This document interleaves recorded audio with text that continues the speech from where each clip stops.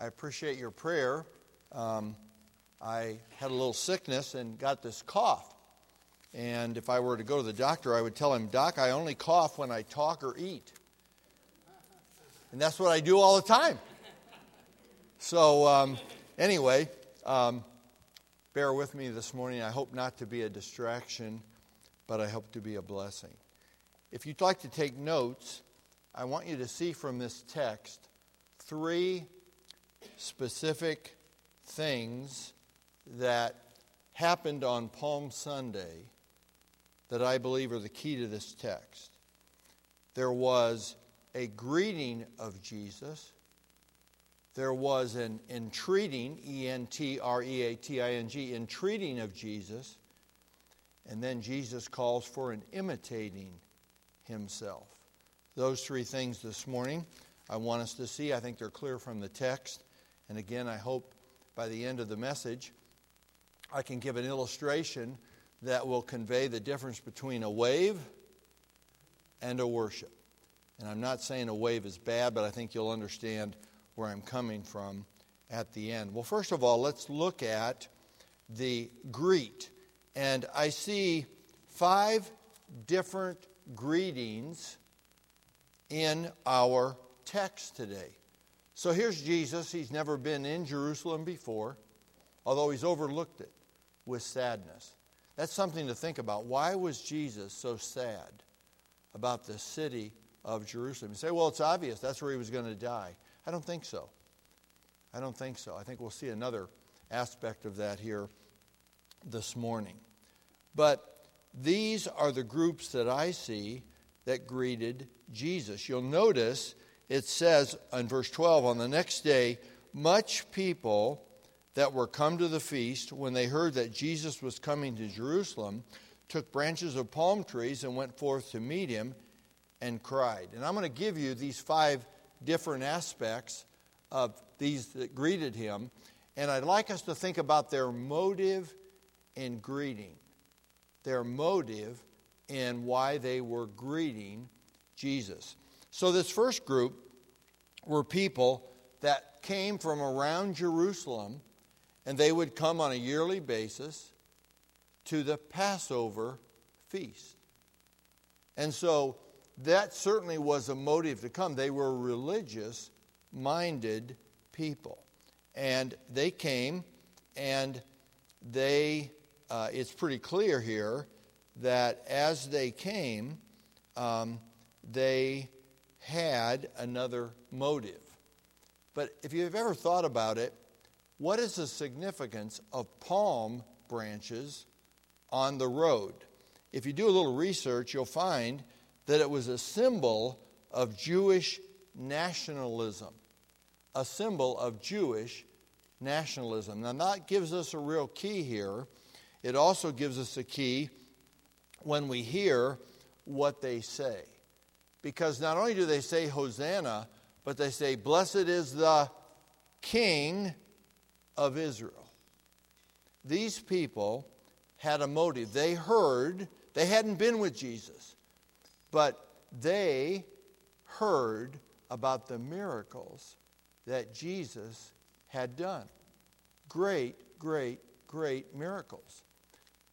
One of the more recent was raising Lazarus from the dead. And so we see here that, and this is not uncommon, but we see that this group of people really had a motive, and their motive was, we want rescued from Roman oppression. We want rescue from Roman oppression. The Romans were a brutal group and didn't particularly like the Jews. There were a lot of Jews. And they felt a constant pulling down and pressure to give up their faith in God and follow Roman rule. Don't we see that today all over? See places all over the world where some brutal rulers are trying to take away individuals' freedom. By the way, folks, we ought to give thanks daily that we live in the United States of America. All you have to do is travel a little bit around the world, and you will see that we are more of an exception than we are a rule. And you see what their cry was, Hosanna, which means save now, but their saving wasn't spiritual. Their saving was political or national saving. They wanted to be rescued from these that were trying to destroy their faith in God. So we see the first greeters had a motive, and that motive was, hey, this may be the guy that will rescue us from this oppression. But then we notice something else. Look at verse 16 with me. These things, what Jesus quoted there in verse 13 and 14 and 15, which are from Psalms and Zechariah of the Old Testament. And this group had been with Jesus, had seen all the miracles, had experienced everything that he had done. And notice verse 16. These things understood not his disciples at the first. But when Jesus was glorified, then remembered they that these things were written of him, and that they had done these things unto him. I remind you, at this point in Jesus' ministry and his time with the disciples, Jesus had conveyed on more than one occasion what was going to happen when he came to Jerusalem. But they didn't fully comprehend it. Why do you think they didn't comprehend it? They didn't want to. Why would you want the fellow that you've been around with and you've seen all these miracles done, and he's called you, and you've just been amazed at who he is and what he's done and the power that he has over nature, calmed the sea, raised people from the dead, took a few loaves and fishes and fed 5,000, and the list goes on and on and on. But they really didn't understand. Their motive probably was pure, but it points to the fact that you and I need to be attentive listeners to God's calling and direction. Now, they did not have a completed Word of God. They had parts of the Old Testament at that point in time. So, I'm not trying to point blame or criticize the disciples. But you can see, it's clear from the text, they were confused. Now, as we talk about these 5 groups, I want you to remember these same groups exist today. There are people that want to be religious. Maybe they go to church. Maybe they do all kinds of religious things, quote unquote. But they maybe don't understand the full picture of what Jesus Christ has done for them. I'm afraid there's a lot of people today that are settling for what I call religious compensation.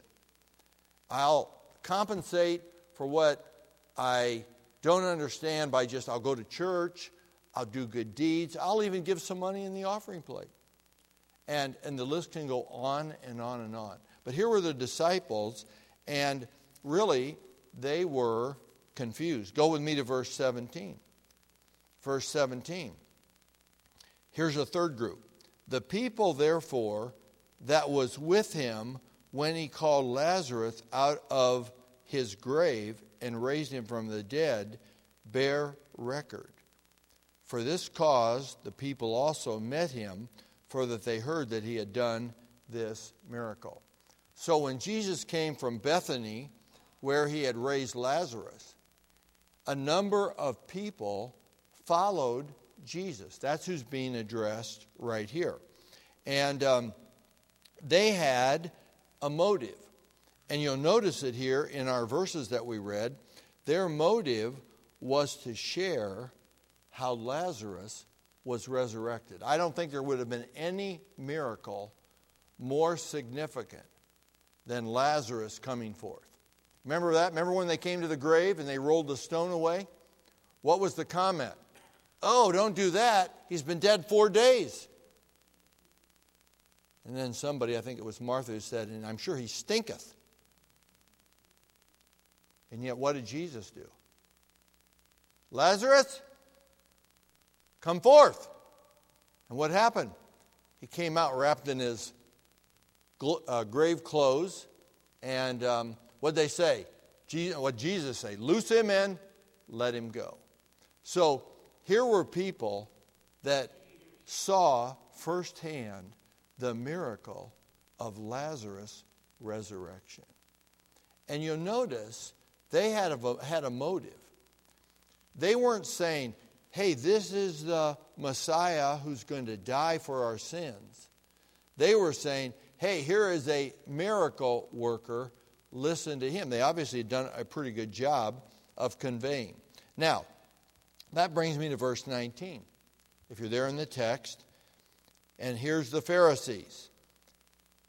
And they are greeting Jesus with total, I call it jealousy.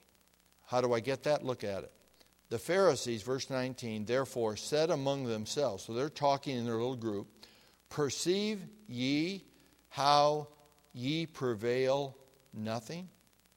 You know what they're saying? We can't do anything like that. We're supposed to be the religious people. We're supposed to be the godly group. We can't do anything like this man can do. And then they make quite a prophetic statement. The world is gone after him. Now we know that the world wasn't going after him right here. But do you realize in Kansas City, Missouri, we're part of that world that went after him. Sought him out. Can you remember the time that you put your trust in Jesus Christ? Remember where you were? Maybe you might even remember what verses were used or you saw that convinced you that you were a sinner. There was nothing you could do to please God on your own, and you had to do one thing. Whosoever will call upon the name of the Lord shall be saved.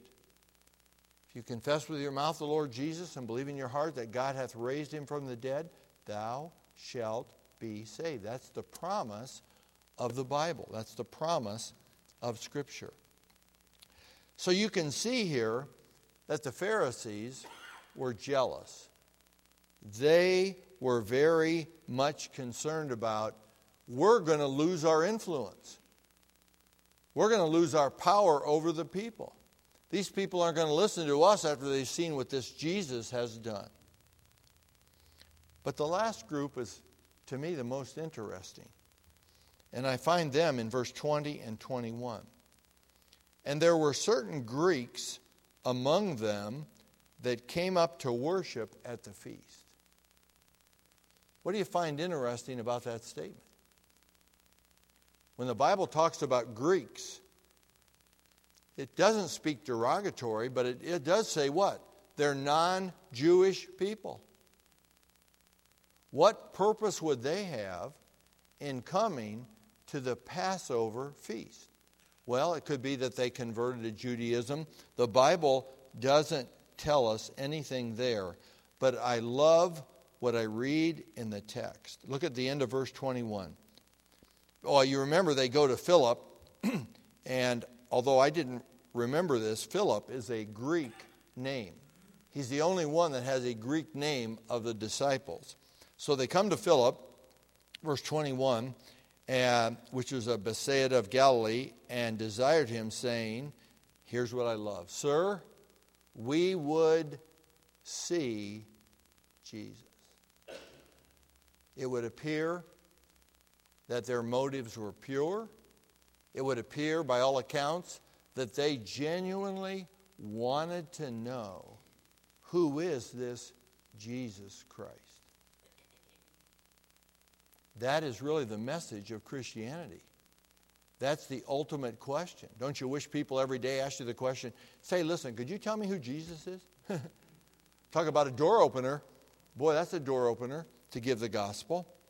And here they are, and they really want to know, who is this man? They're not Jewish.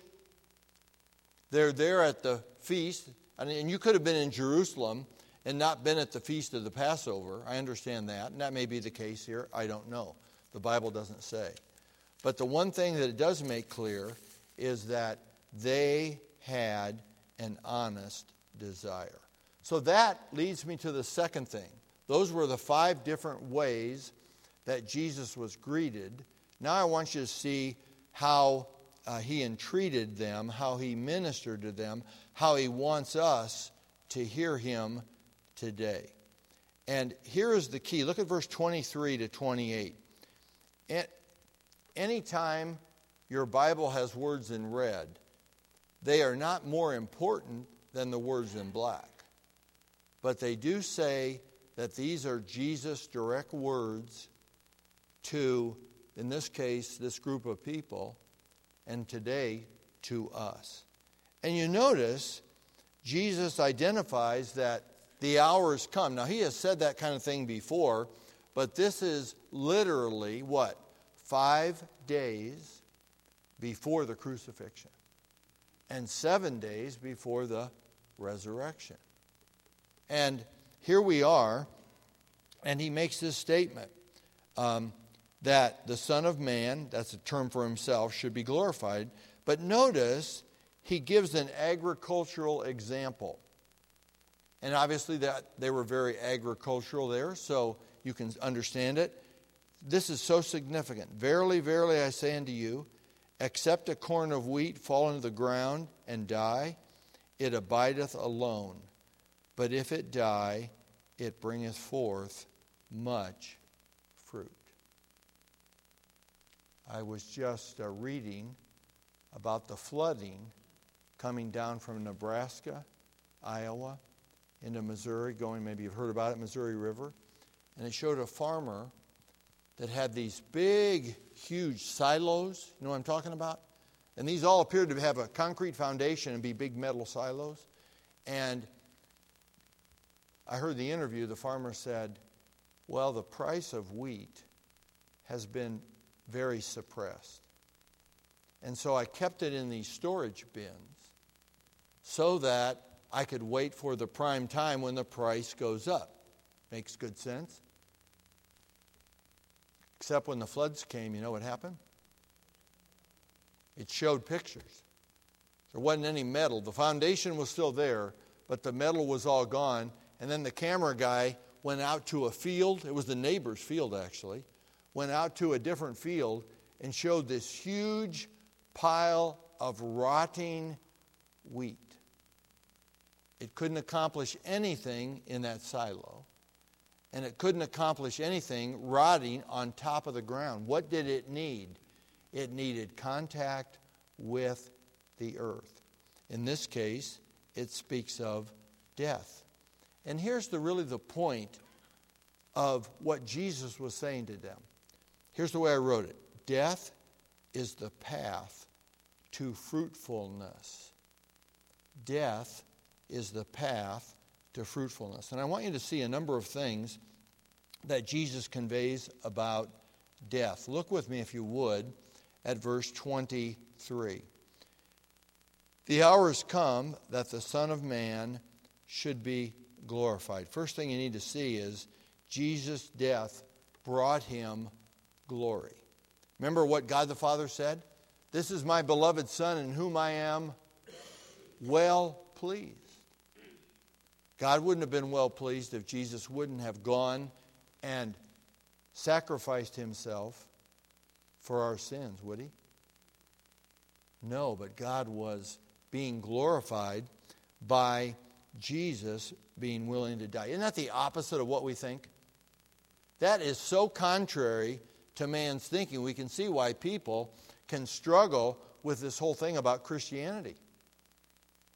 But it's the very foundation, is it not, of what's going on? And if we want to bring glory to Jesus, we need to be dying to ourselves. We'll talk about that in a minute. Notice the second thing. Look at verse 24 and 25.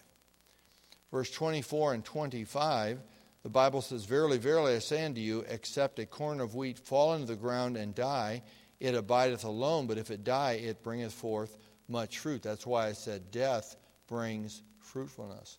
Without death, to our own will, we're going to be alone and we're going to bear no fruit. We know people, don't we, that seemingly are wasting their life. Life is a waste because it has no dying to self.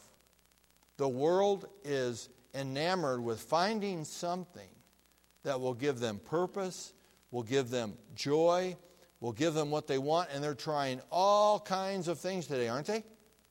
You name it, extreme. There's all kinds of extreme sports and extreme things, and drugs and alcohol, and you could name all kinds of things.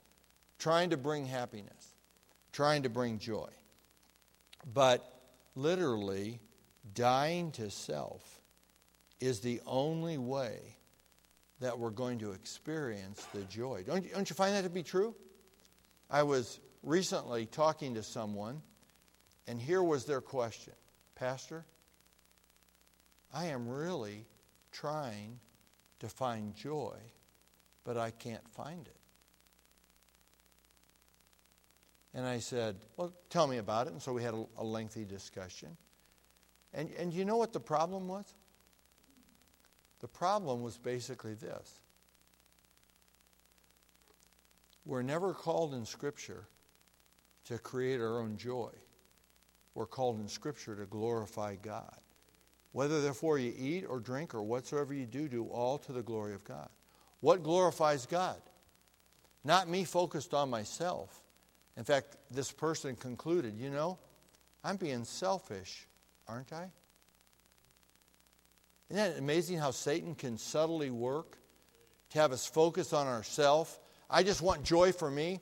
Pastor, just help me find joy. Where's the button? What's one verse that'll just really give me joy? And we talked about, what does glorify God? Well, esteeming others better than ourselves. Meditating on the Word of God brings great success, Joshua 1:8 says. And the list, we talked about a number of things. But isn't it interesting how many times we're striving for something that isn't really the goal, but we'll find that something when we target the goal that God wants. What's Galatians 2 say? I am crucified with Christ. Nevertheless I live, yet not I, but Christ liveth in me. And the life which I now live in the faith, I live by the Son of God who loved me and gave himself for me. Colossians 3 says, if ye then be risen with Christ, seek those things which are above, where Christ sitteth on the right hand of God. Set your affection on things above, not on things on the earth. Why? For ye are dead, and your life is hid with Christ in God. Death is the way to fruitfulness. But I want you to see a couple of other things quickly here. Look at verse 27. Jesus still speaking. Now is my soul troubled, and what shall I say? Father, save me from this hour. But for this cause came I unto this hour. First part of 28, Father, glorify thy name. Can I say something about dying to self? It's hard. You say, duh. You don't have to tell me that. I know. But have you ever noticed that nothing worthwhile in life comes easy? Are you aware that dying to self? And doesn't self show up every day? I don't know about yourself, but myself knocks at my door every single day. This is what I want to do today. It's what I like. You want to learn about selfishness, young people? When it's the right time, get married. And you'll find out how selfish you are. And if you want to go beyond that, after you're married, have your first child. And you really see how selfish we are. And I'm not trying to be disrespectful or unkind, but isn't it the truth? We all struggle with wanting to do what we think makes us happy. Death is hard. It was hard for Jesus, and it's going to be hard for us. His soul was troubled. Save me from this hour. Is it possible? Praise God. What did he say? No. If I'm going to glorify God, I've got to experience this hour, not avoid this hour. In another place, he said, if it's possible, let this cup pass from me. What did he mean? Let this crucifixion, this brutal dying, not happen. Nevertheless, what? Not my will. There's death, but thy will be done. So I don't want you to sit here this morning and say, oh, he made it sound so easy. Just die to yourself. No, it's hard work. It takes discipline. It takes commitment. And it isn't dying one time, is it?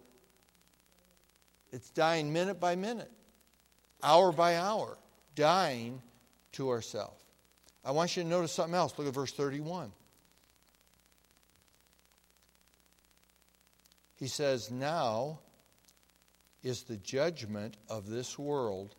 Now shall the prince of this world be cast out. I think it's significant that Jesus' death expelled Satan from his rule and reign and dominance. He is a defeated foe. Aren't we glad? Yes. Absolutely glad. Think about this, though. The devil is constantly trying to get us to be selfish, do our own will. Do you realize that you and I have the privilege and opportunity to get rid of that influence by dying to ourselves and surrendering? Gabe preached on Romans 12, right, Gabe? 1 and 2.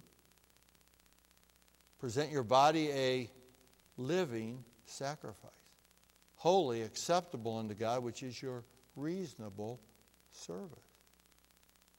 God wants us to die to ourselves. You say, well, that's hard. We agree. But that's where the blessings come. Would you agree? Young people, listen up. Your question ought not to be, what do I want to do when I become an adult? Your question ought to be, God, in prayer, I'm saying, God, what do you want me to do when I grow up? You're looking at someone who didn't say that early enough. Waited way too long, way too late. Say it now. Say it when you're young. Lord, I want to do your will. By the way, he's not trying to hide it from any of you. He'll make it clear. It's a day-by-day opportunity. I noticed something else. Look at verse 32. And I, Jesus speaking, if I be lifted up from the earth, will draw all men unto me. Now the scholars debate whether that means lifted up on the cross or lifted up in resurrection to heaven. I don't think it makes any difference, honestly. The truth of the matter is, you know what death does? It draws people. How does that work? Have you ever noticed when you humble yourself, you endear yourself to others? When you get proud and haughty and stiff-necked and it's got to be my way or the highway, what happens? Polarization. Who wants that? Last thing. Look at verse 35 and 36. Then Jesus said unto them, yet a little while is the light with you, speaking of himself. Walk while ye have the light, lest darkness come upon you. For he that walketh in darkness knoweth not whither he goeth. While ye have light, believe in the light, that ye may be the children of light. Jesus, this death brings light. Death brings light. You remember when you trusted Christ as Savior? You said, Lord, I am a sinner. I acknowledge I'm a sinner. I'm not comparing myself. I'm not saying I'm better than somebody else or I'm worse than somebody else. I am a sinner and I can't get to heaven on my own. Lord Jesus, you promised. It's not how I feel this morning. It's not how I look this morning. It's what I believe in my heart.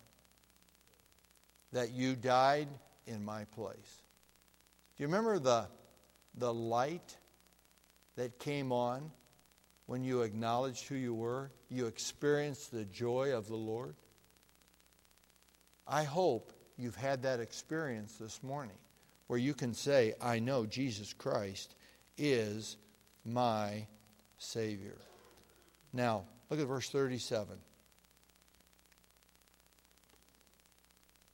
Maybe one of the saddest verses in the Bible.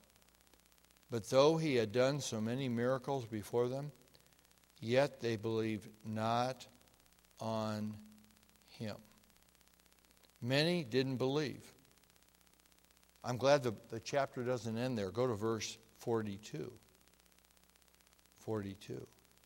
Nevertheless, among the chief rulers also, many believed on him. But because of the Pharisees, they did not confess him, lest they should be put out of the synagogue. Here was the second group. They believed, but they were intimidated. The fear of man bringeth a snare. They were ensnared by that. But the last group, look at verse 44. Jesus cried and said, He that believeth on me, believeth not on me, but on him that sent me.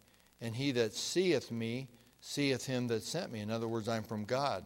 I am come a light into the world, that whosoever believeth on me should not abide in darkness. And if any man hear my words and believe not, I judge him not. For I came not to judge the world, but to save the world.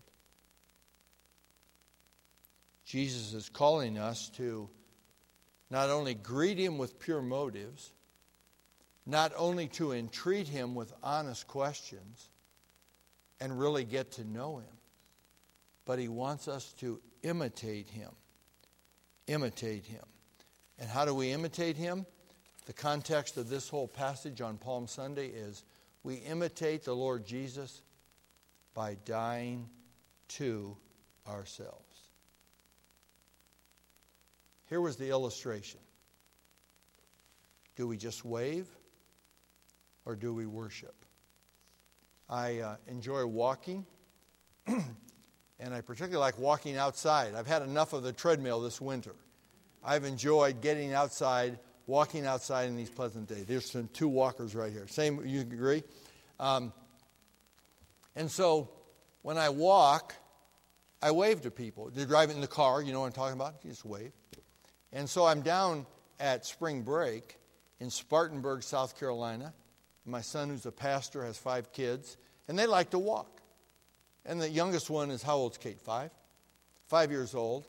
So she has to really work at keeping up with the older ones and myself. But we're walking, and pretty big neighborhood. And so I'm just in the habit of it, so these cars drive by. I wave. Finally, one of them says, do you know those people? To which I honestly respond, I have no idea who they are. Well, why'd you wave? Just being friendly. You know, Missouri's a friendly place. That's where I'm from. Do you realize that all those groups of people that we looked at that greeted Jesus, most of them just gave Jesus a wave. Maybe they were waving their palm branches. I don't know. And you know what? They recognized who he was. They heard reports about him. But there were very few that really worshiped him.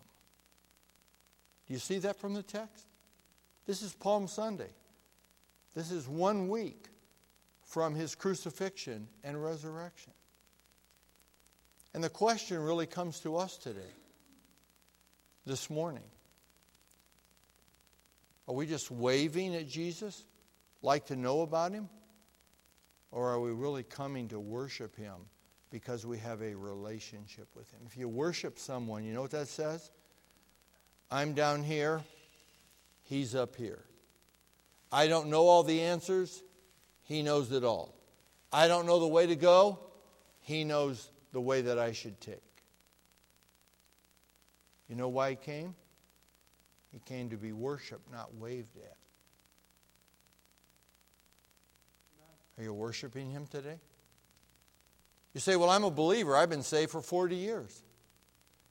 You know, I was thinking about that. That's my story. Actually, more than 40 years. But you know what? I think there are times when the busyness of life, the distractions in life, made me more of just a, hey, Jesus, how are you this morning? Instead of taking the time to worship him, to really get to know him, to spend more time in the Word. What do you got planned for this week? Holy Week. You got planned to really review in the Gospels? They record this event. I happen to read from John today, but you can look at it in other Gospels. How about it today? Nothing wrong with waving and being friendly. But if you really want to get to know somebody, you'll go far beyond waving. True? Time, talents, treasures. No question. I am going to worship the Lord Jesus Christ. He did it all for me. So I don't know this morning what your heart condition is. But I hope if you see yourself as a waver, oh, I just kind of know him, distant, I hope this morning you'll draw nigh, because here's a precious promise. Draw nigh to God, and he will draw nigh to you. Seek ye first the kingdom of God and his righteousness, and all these things shall be added unto you. Put God first by worshiping him. Would you bow your head and close your eyes?